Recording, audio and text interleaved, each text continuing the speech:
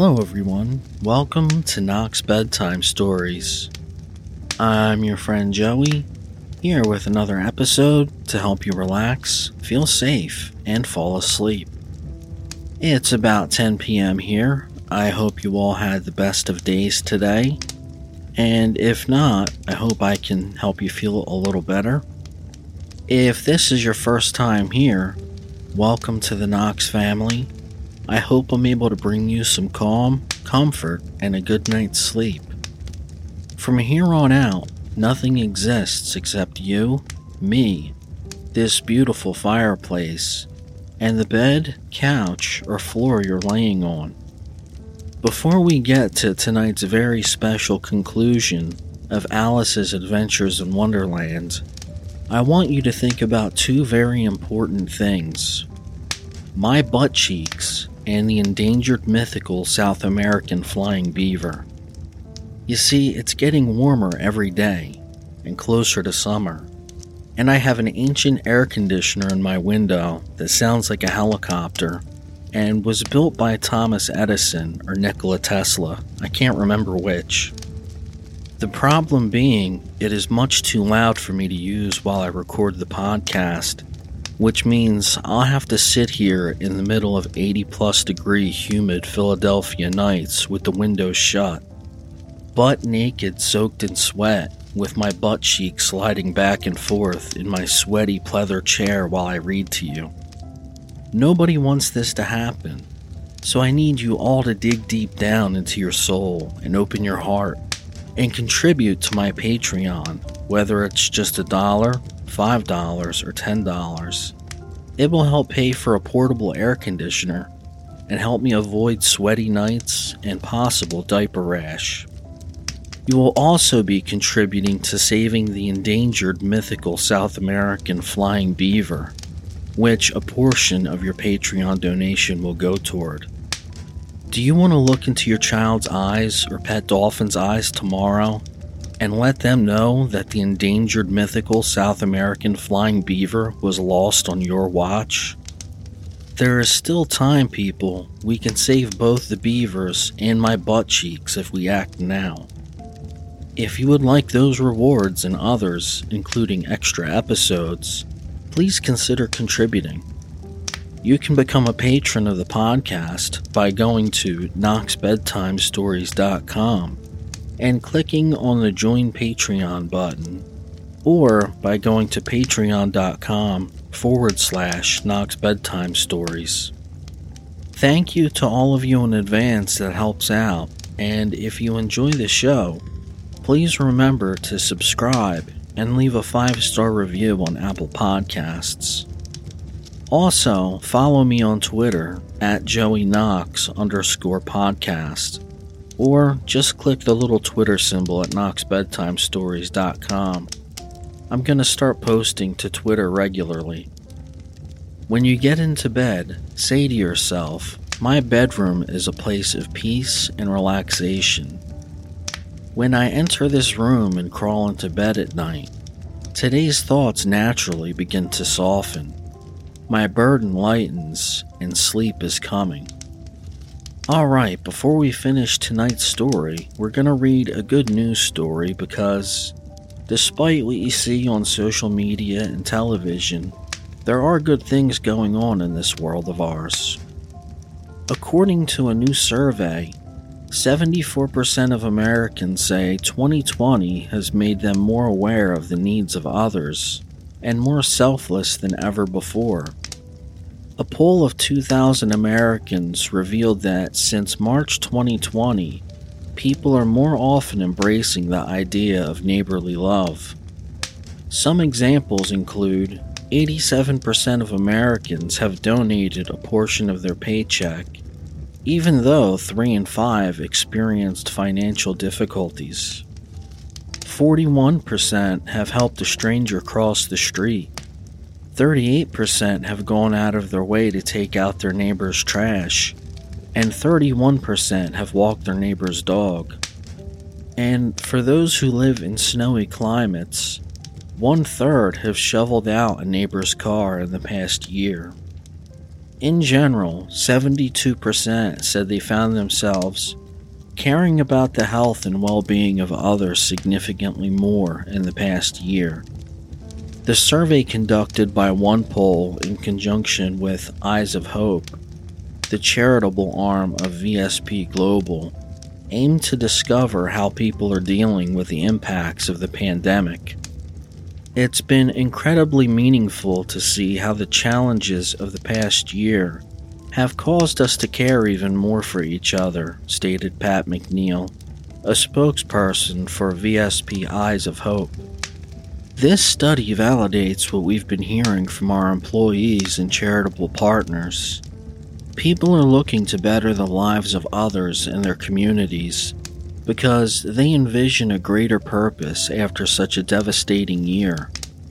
Ultimately, while 2020 has been a difficult year for many, it's heartening to hear that the experience has made a large majority a better person overall. Alright, let's get to tonight's story. The last chapters of Alice's Adventures in Wonderland set the sleep-inducing music in this beautiful fireplace. If you're not already laying down, please do so in whatever way is comfortable. And let's begin. The Lobster Quadrille. The Mock Turtle sighed deeply and drew the back of one flapper across his eye. He looked at Alice and tried to speak, but for a minute or two sobs choked his voice. Same as if he had a bone in his throat, said the Griffin, and it set to work shaking him and punching him in the back. At last, the Mock Turtle recovered his voice, and with tears running down his cheeks, he went on again. You may not have lived much under the sea. I haven't, said Alice, and perhaps you were never even introduced to a lobster. Alice began to say, I once tasted, but checked herself hastily, and said, no, never. So you have no idea what a delightful thing a lobster quadrille is. No, indeed, said Alice. What sort of a dance is it? Why, said the Griffin, you first form into a line along the seashore. 2 lines, cried the Mock Turtle. Seals, turtles, salmon, and so on. Then, when you've cleared all the jellyfish out of the way, that generally takes some time, interrupted the Griffin. You advance twice, each with a lobster as a partner, cried the Griffin. Of course, the Mock Turtle said, advance twice set to partners. Change lobsters and retire in same order, continued the Griffin. Then, you know, the Mock Turtle went on, you throw the lobsters, shouted the Griffin, with a bound into the air. As far out to sea as you can. Swim after them, screamed the Griffin. Turn a somersault in the sea, cried the Mock Turtle, capering wildly about. Change lobsters again, yelled the Griffin at the top of its voice. Back to land again, and that's all the first figure, said the Mock Turtle, suddenly dropping his voice, and the 2 creatures who had been jumping about like mad things all this time sat down again very sadly and quietly and looked at Alice. It must be a very pretty dance, said Alice timidly. Would you like to see a little of it, said the Mock Turtle. Very much indeed, said Alice. Come, let's try the first figure, said the Mock Turtle to the Griffin. We can do without lobsters, you know. Which shall sing? Oh, you sing, said the Griffin. I've forgotten the words. So they began solemnly dancing round and round Alice, every now and then treading on her toes when they passed too close, and waving their forepaws to mark the time, while the Mock Turtle sang this very slowly and sadly. Will you walk a little faster, said a whiting to a snail. There's a porpoise close behind us and treading on my tail. See how eagerly the lobsters and the turtles all advance. They are waiting on the shingle. Will you come and join the dance? Will you, won't you? Will you, won't you? Will you join the dance? Will you, won't you? Will you, won't you? Will you, won't you join the dance? You can really have no notion how delightful it will be when they take us up and throw us with the lobsters out to sea. But the snail replied, too far, and gave a look askance. Said he thanked the whiting kindly, but he would not join the dance. Would not, could not, would not, could not, would not join the dance. Would not, could not, would not, could not join the dance. What matters it how far we go, his scaly friend replied. There is another shore, you know, upon the other side. The further off from England, the nearer is to France. Then turn not pale, beloved snail, but come and join the dance. Will you, won't you? Will you, won't you? Will you join the dance? Will you, won't you? Will you, won't you? Won't you join the dance? Thank you, it's a very interesting dance to watch, said Alice, feeling very glad that it was over at last, and I do so like that curious song about the whiting. Oh, as to the whiting, said the Mock Turtle, you've seen them, of course. Yes, said Alice, I've often seen them at Din. She checked herself hastily. I don't know where Din may be, said the Mock Turtle, but if you've seen them so often, of course you know what they're like. I believe so, Alice replied thoughtfully. They have their tails in their mouths, and they're all over crumbs. You're wrong about the crumbs, said the Mock Turtle. Crumbs would wash off in the sea. But they have their tails in their mouths, and the reason is... Here the Mock Turtle yawned and shut his eyes. Tell her about the reason and all that, he said to the Griffin. The reason is, said the Griffin, that they would go with the lobsters to the dance. So they got thrown out to sea. So they had to fall a long way. So they got their tails fast in their mouths. So they could get them out again. That's all. Thank you, said Alice. It's very interesting. I never knew so much about a whiting before. I can tell you more than that if you like, said the Griffin. Do you know why it's called a whiting? I never thought about it, said Alice. Why? It does the boots and shoes, the Griffin replied very solemnly. Alice was thoroughly puzzled. Does the boots and shoes? She repeated in a wondering tone. Why, what are your shoes done with? Said the Griffin. I mean, what makes them so shiny? Alice looked down at them and considered a little before she gave her answer. They're done with blacking, I believe. Boots and shoes under the sea, the Griffin went on in a deep voice, are done with a whiting. Now you know. And what are they made of? Alice asked in a tone of great curiosity. Soles and eels, of course. The Griffin replied rather impatiently. Any shrimp could have told you that. If I'd been the whiting, said Alice, whose thoughts were still running on the song, I'd have said to the porpoise, keep back, please. We don't want you with us. They were obliged to have him with them, the Mock Turtle said. No wise fish would go anywhere without a porpoise. Wouldn't it really? Said Alice in a tone of great surprise. Of course not, said the Mock Turtle.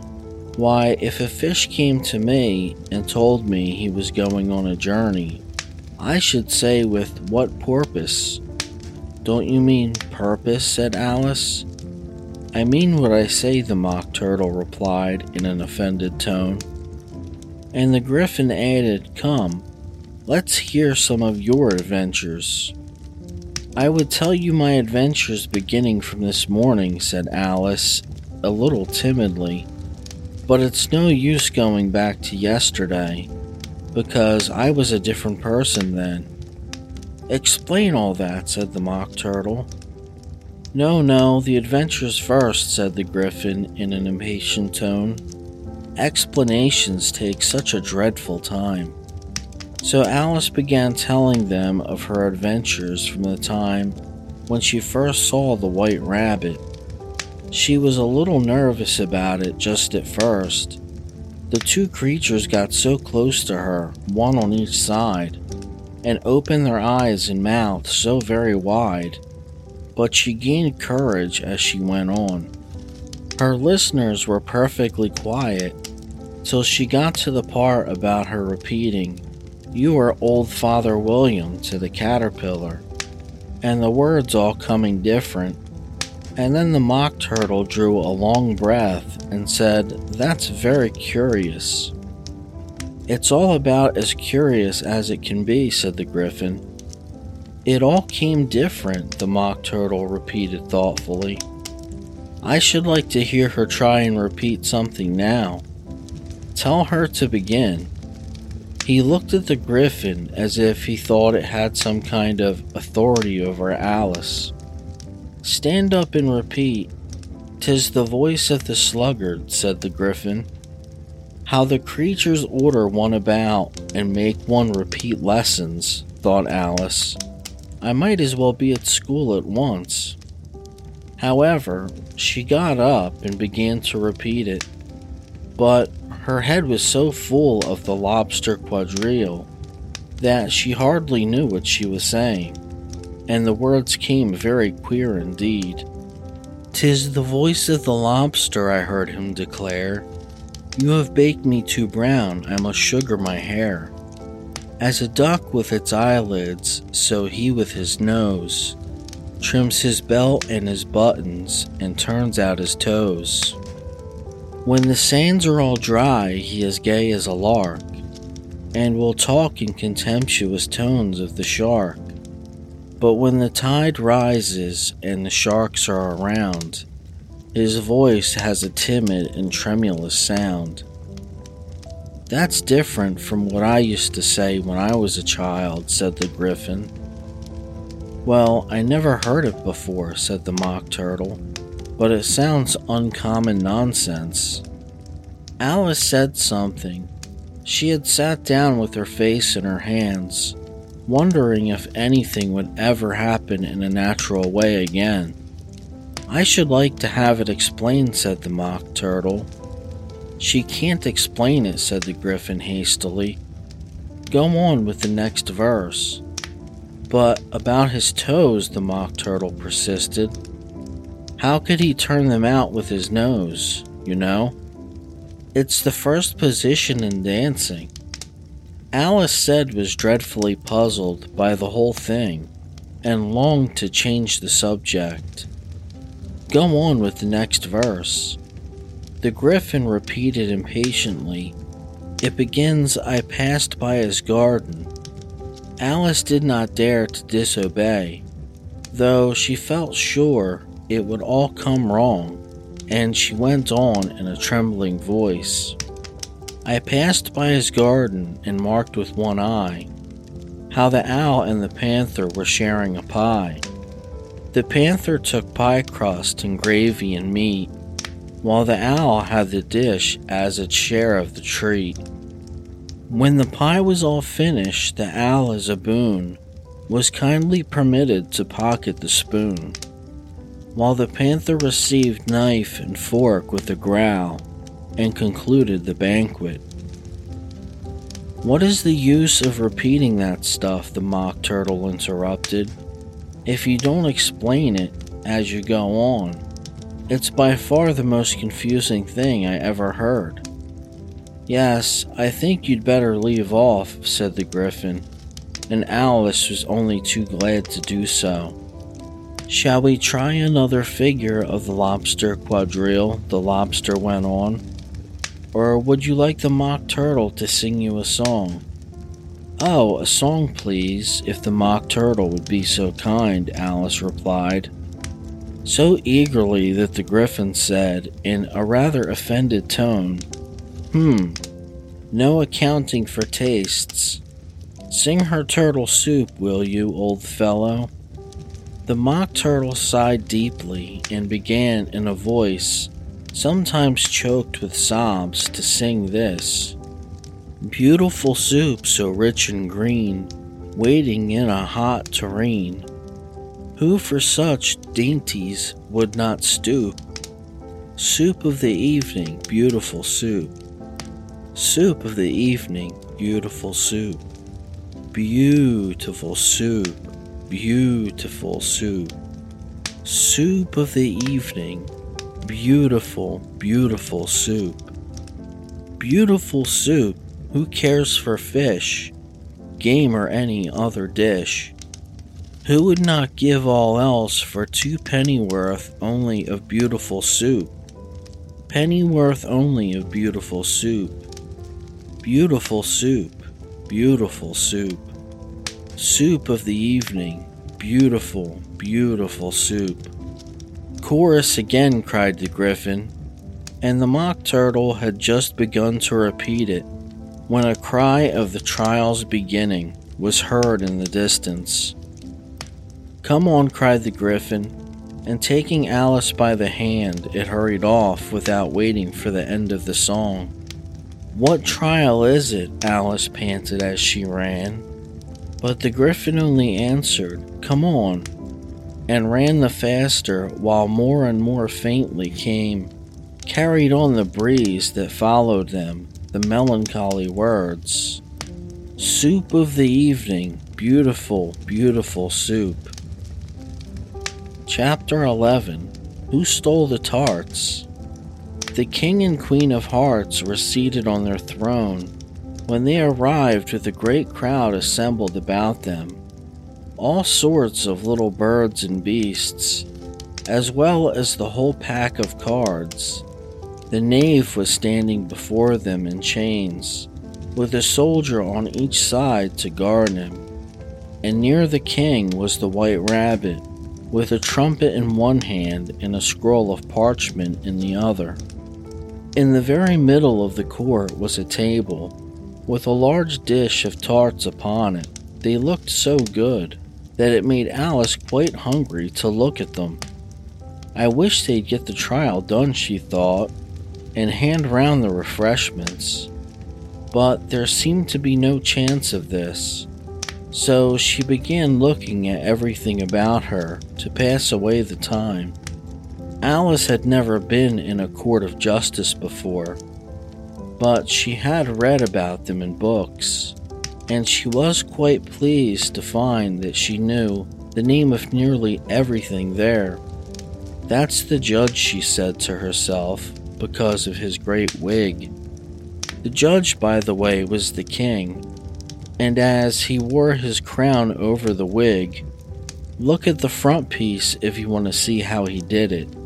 He did not look at all comfortable, and it was certainly not becoming. "And that's the jury box," thought Alice, "and those 12 creatures," she was obliged to say creatures, you see, because some of them were animals and some were birds. "I suppose they are the jurors."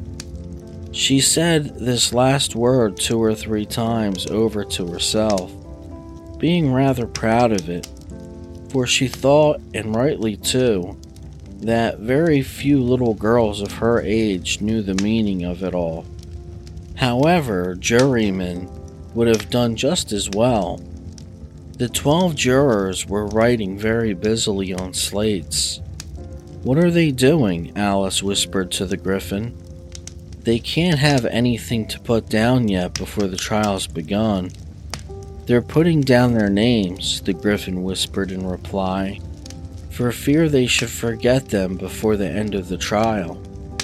"Stupid things," Alice began in a loud, indignant voice, but she stopped hastily, for the White Rabbit cried out, "Silence in the court!" and the king put on his spectacles and looked anxiously round to make out who was talking.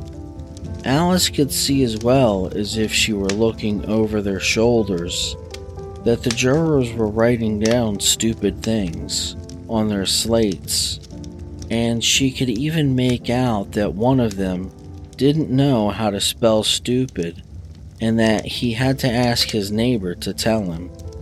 A nice muddle their slates will be before the trial's over, thought Alice. One of the jurors had a pencil that squeaked. This, of course, Alice could not stand, and she went round the court and got behind him, and very soon found an opportunity of taking it away. She did it so quickly that the poor little juror, it was Bill the lizard, could not make out at all what had become of it. So, after hunting all about for it, he was obliged to write with one finger for the rest of the day, and this was of very little use, as it left no marks on the slate. "Harold, read the accusation," said the king. On this, the White Rabbit blew 3 blasts on the trumpet, and then unrolled the parchment scroll and read as follows. "The Queen of Hearts, she made some tarts on a summer day. The Knave of Hearts, he stole those tarts and took them quite away." "Consider your verdict," the king said to the jury. Not yet," the rabbit hastily interrupted. "There's a great deal to come before that." "Call the first witness," said the king, and the White Rabbit blew 3 blasts on the trumpet and called out the first witness. The first witness was the Hatter. He came in with a teacup in one hand and a piece of bread and butter in the other. "I beg pardon, your majesty," he began, "for bringing these in, but I hadn't quite finished my tea when I was sent for." "You ought to have finished," said the king. "When did you begin?" The Hatter looked at the March Hare, who had followed him into the court, arm in arm with the Dormouse. 14th, said the March Hare. 16th, added the Dormouse. "Write that down," the king said to the jury, and the jury eagerly wrote down all 3 dates on their slates, and then added them up and reduced the answers to shillings and pence. "Take off your hat," the king said to the Hatter. "It isn't mine," said the Hatter. "Stolen," the king exclaimed, turning to the jury, who instantly made a memorandum of the fact. "I keep them to sell," the Hatter added as an explanation. "I've none of my own. I'm a Hatter." Here, the queen put on her spectacles and began staring at the Hatter, who turned pale and fidgeted. "Give your evidence," said the king, "and don't be nervous, or I'll have you executed on the spot." This did not seem to encourage the witness at all. He kept shifting from one foot to the other, looking uneasily at the queen, and in his confusion, he bit a large piece out of his teacup instead of the bread and butter. Just at this moment, Alice felt a very curious sensation, which puzzled her a good deal until she made out what it was. She was beginning to grow larger again, and she thought at first she would get up and leave the court, but on second thoughts, she decided to remain where she was as long as there was room for her. "I wish you wouldn't squeeze so," said the Dormouse, who was sitting next to her. "I can hardly breathe." "I can't help it," said Alice very meekly. "I'm growing." "You've no right to grow here," said the Dormouse. "Don't talk nonsense," said Alice more boldly. "You know you're growing too." "Yes, but I grow at a reasonable pace," said the Dormouse. "Not in that ridiculous fashion." And he got up very sulkily and crossed over to the other side of the court. All this time the queen had never left off staring at the Hatter, And just as the Dormouse crossed the court, she said to one of the officers of the court, "Bring me the list of the singers in the last concert," on which the wretched Hatter trembled so that he shook both his shoes off. "Give your evidence," the king repeated angrily, "or I'll have you executed whether you're nervous or not." "I'm a poor man, your majesty," the Hatter began in a trembling voice, "and I hadn't begun my tea, not above a week or so, and what with the bread and butter getting so thin, and the twinkling of the tea—" "The twinkling of what?" said the king. "It began with the tea," the Hatter replied. "Of course, twinkling begins with a T," said the king sharply. "Do you take me for a dunce? Go on." "I'm a poor man," the Hatter went on, "and most things twinkled after that, only the March Hare said—" "I didn't," the March Hare interrupted in a great hurry. "You did," said the Hatter.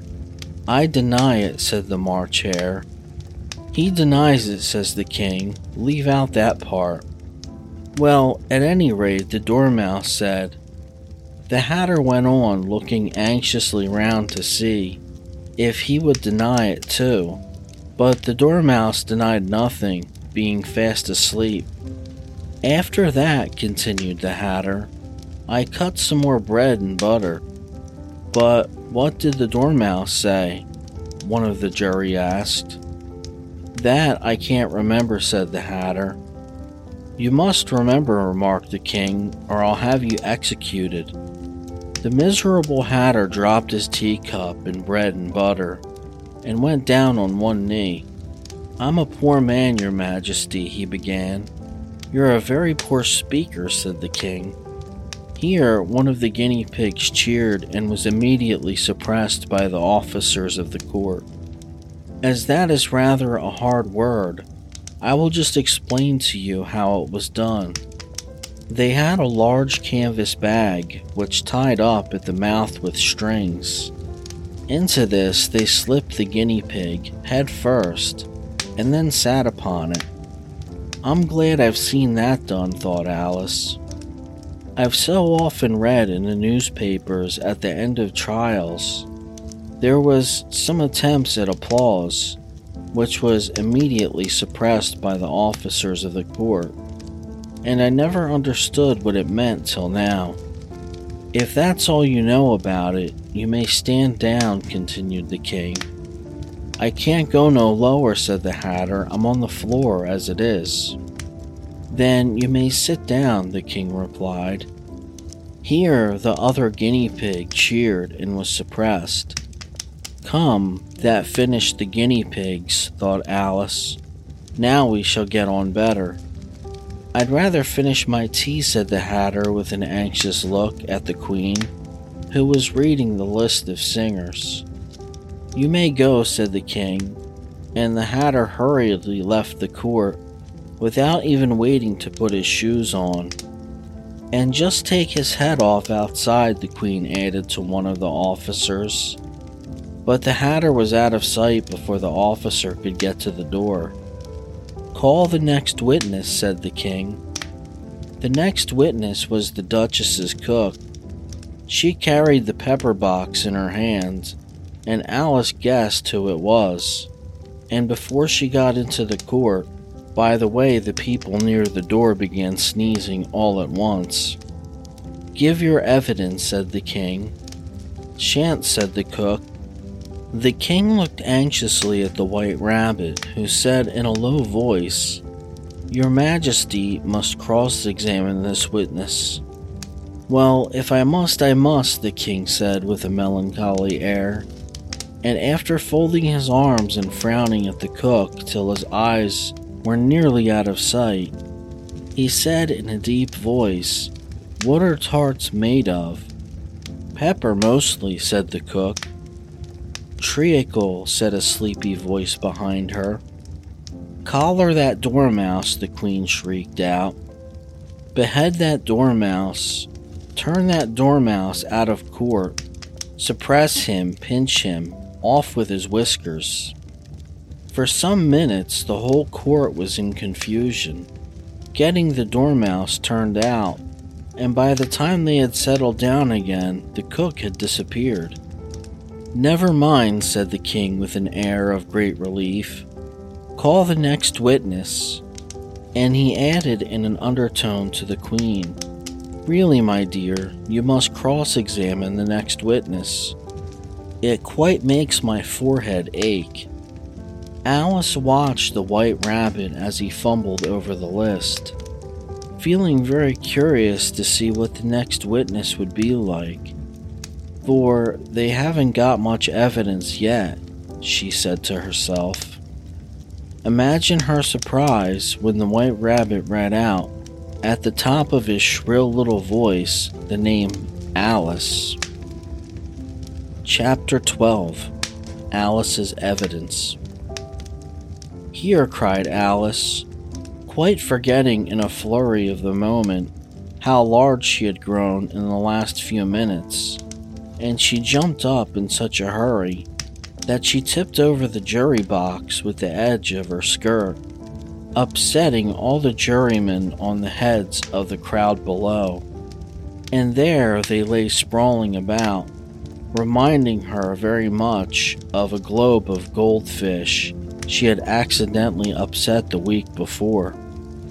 "Oh, I beg your pardon," she exclaimed in a tone of great dismay, and began picking them up again as quickly as she could. For the accident of the goldfish kept running in her head, and she had a vague sort of idea that they must be collected at once and put back into the jury box or they would die. "The trial cannot proceed," said the king in a very grave voice, "until all the jurymen are back in their proper places. All," he repeated, with great emphasis, looking hard at Alice as he said so. Alice looked at the jury box and saw that, in her haste, she had put the lizard in head downwards, and the poor little thing was wavering its tail about in a melancholy way, being quite unable to move. She soon got it out again and put it right. "Not that it signifies much," she said to herself. "I should think it would be quite as much use in the trial one way up as the other." As soon as the jury had a little recovered from the shock of being upset, and their slates and pencils had been found and handed back to them, they set to work very diligently to write out a history of the accident, all except the lizard, who seemed too much overcome to do anything but sit with its mouth open, gazing up into the roof of the court. "What do you know about this business?" the king said to Alice. "Nothing," said Alice. "Nothing whatever?" persisted the king. "Nothing whatever," said Alice. "That's very important," the king said, turning to the jury. They were beginning to write this down on their slates when the white rabbit interrupted. "Unimportant, your majesty, means, of course," he said in a very respectful tone, but frowning and making faces at him as he spoke. "Unimportant, of course, I meant," the king hastily said, and went on to himself in an undertone. "Important, unimportant, unimportant, important," as if he were trying which word sounded best. Some of the jury wrote it down important, some unimportant. Alice could see this as she was near enough to look over their slates. But it doesn't matter a bit, she thought to herself. At this moment, the king, who had been for some time busily writing in his notebook, crackled out silence and read out from his book Rule 42. All persons more than a mile high to leave the court. Everybody looked at Alice. "I'm not a mile high," said Alice. "You are," said the king. "Nearly 2 miles high," added the queen. "Well, I shan't go at any rate," said Alice. "Besides, that's not a regular rule. You invented it just now." "It's the oldest rule in the book," said the king. "Then it ought be number 1, said Alice. The king turned pale and shut his notebook hastily. "Consider your verdict," he said to the jury in a low, trembling voice. "There's more evidence to come yet." "Please, your majesty," said the White Rabbit, jumping up in a great hurry. "This paper has just been picked up." "What's in it?" said the queen. "I haven't opened it yet," said the White Rabbit, "but it seems to be a letter written by the prisoner to somebody." "It must have been that," said the king, "unless it was written to nobody, which isn't usual, you know." "Who is it directed to?" said one of the jurymen. "It isn't directed at all," said the White Rabbit. "In fact, there's nothing written on the outside." He unfolded the paper as he spoke and added, "It isn't a letter after all. It's a set of verses." And they, in the prisoner's handwriting, asked another of the jurymen. "No, they're not," said the White Rabbit, "and that's the queerest thing about it."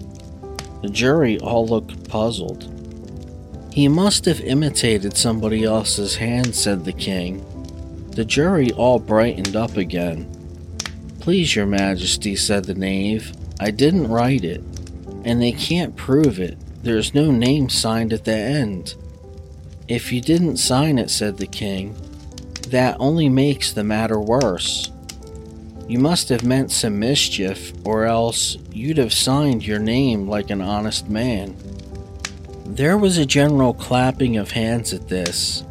It was the first really clever thing the king had said that day. "That proves his guilt," said the queen. "It proves nothing of the sort," said Alice. "Why, you don't even know what they're about." "Read them," said the king. The White Rabbit put on his spectacles. "Where shall I begin, please, your majesty?" he asked. "Begin at the beginning," the king said gravely, "and go on till you come to the end, then stop." These were the verses the White Rabbit read. "They told me you had been to her, and mentioned me to him. She gave me a good character, but said I could not swim. He sent them word I had not gone. We know it to be true. If she should push the matter on, what would become of you? I gave her 1, they gave him 2. You gave us 3 or more. They all returned from him to you, though they were mine before. If I or she should chance to be involved in this affair, he trusts to you to set them free exactly as we were. My notion was that you had been, before she had this fit, an obstacle that came between him and ourselves and it. Don't let him know she liked them best, for this must ever be a secret kept from the rest between yourself and me." "That's the most important piece of evidence we've heard yet," said the king, rubbing his hands. "So now let the jury—" "If any one of them can explain it," said Alice. She had grown so large in the last few minutes that she wasn't a bit afraid of interrupting him. "I'll give him 6 pence. I don't believe there's an atom of meaning in it." The jury all wrote down on their slates, "She doesn't believe there's an atom of meaning in it," but none of them attempted to explain the paper. "If there's no meaning in it," said the king, "that saves a world of trouble, you know, and we needn't try to find any.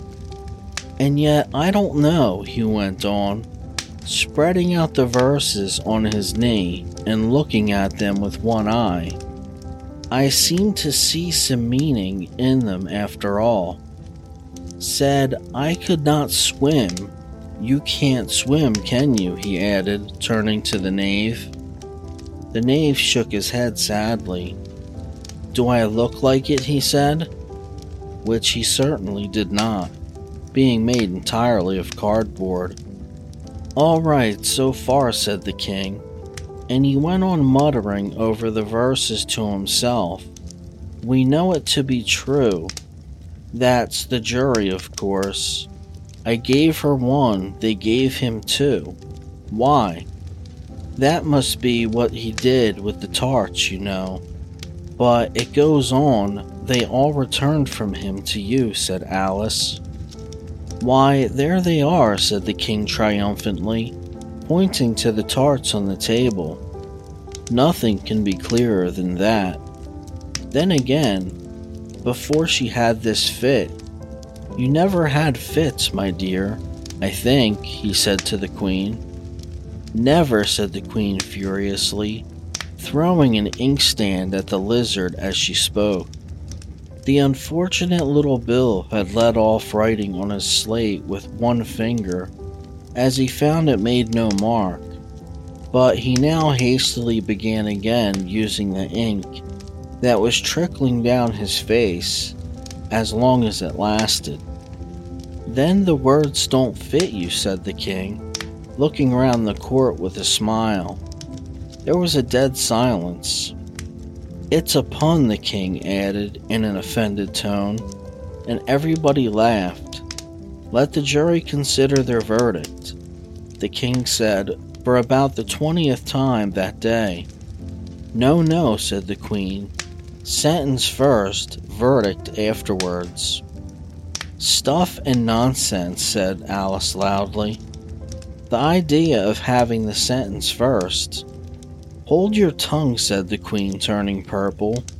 "I won't," said Alice. "Off with her head," the queen shouted at the top of her voice. Nobody moved. "Who cares for you?" said Alice.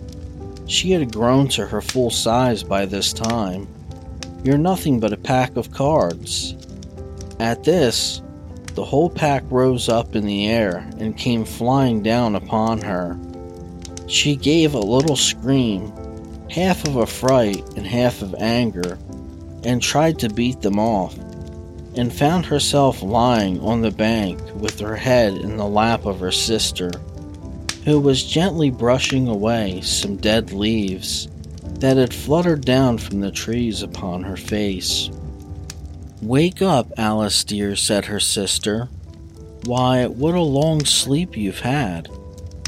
"Oh, I've had such a curious dream," said Alice, and she told her sister as well as she could remember them, all these strange adventures of hers that you have just been reading about. And when she had finished, her sister kissed her and said, "It was a curious dream, dear, certainly.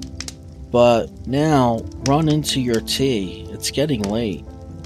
So Alice got up and ran off, thinking while she ran, as well as she might, what a wonderful dream it had been. But her sister sat still just as she left her, leaning her head on her hand, watching the setting sun and thinking of little Alice and all her wonderful adventures, till she too began dreaming after a fashion, and this was her dream. First, she dreamed of little Alice herself, and once again, the tiny hands were clasped upon her knee, and the bright eager eyes were looking up into hers. She could hear the very tones of her voice, and see that the queer little toss of her head to keep back the wandering hair that would always get into her eyes. And still as she listened, or seemed to listen, the whole place around her became alive with the strange creatures of her little sister's dreams. The long grass rustled at her feet as the white rabbit hurried by. The frightened mouse splashed his way through the neighboring pool. She could hear the rattle of the teacups as the March Hare and his friends shared their never-ending meal, and the shrill voice of the queen ordering off her unfortunate guests to execution. Once more, the pig baby was sneezing in the Duchess's knee, while plates and dishes crashed around it. Once more, the shriek of the griffin, the squeaking of the lizard's slate pencil, and the choking of the suppressed guinea pigs filled the air, mixed up with the distant sobs of the miserable mock turtle. So she sat on with closed eyes, and half believed herself in Wonderland, though she knew she had but to open them again, and she would change to dull reality. The grass would be only rustling in the wind, and the pool rippling to the waving of the reeds. The rattling teacups would change to tinkling sheep bells, and the queen's shrill cries to the voice of the shepherd boy, and the sneeze of the baby, and the shriek of the griffin, and all the other queer noises would change, she knew, to the confused clamor of the busy farmyard, while the lowering of the cattle in the distance would take the place of the mock turtle's heavy sobs. Lastly, she pictured to herself how this same little sister of hers would, in the aftertime, be herself a grown woman, and how she would keep, through all her riper years, the simple and loving heart of her childhood, and how she would gather about her other little children and make their eyes bright and eager with many a strange tale, perhaps even with the dream of Wonderland of long ago, and how she would feel with all their simple sorrows, and find a pleasure in all their simple joys, remembering her own child life and the happy summer days. The end. Thank you all for listening. If you enjoy the podcast and it helps you sleep and brightens your day, please consider becoming a patron of the show for as little as $1 a month at knoxbedtimestories.com and click on the Patreon link, or patreon.com/knoxbedtimestories. There are various rewards, and it ensures that the show will be here every Monday for a long time to come. I wish you all a good night's sleep and a happy, peaceful life. Good night.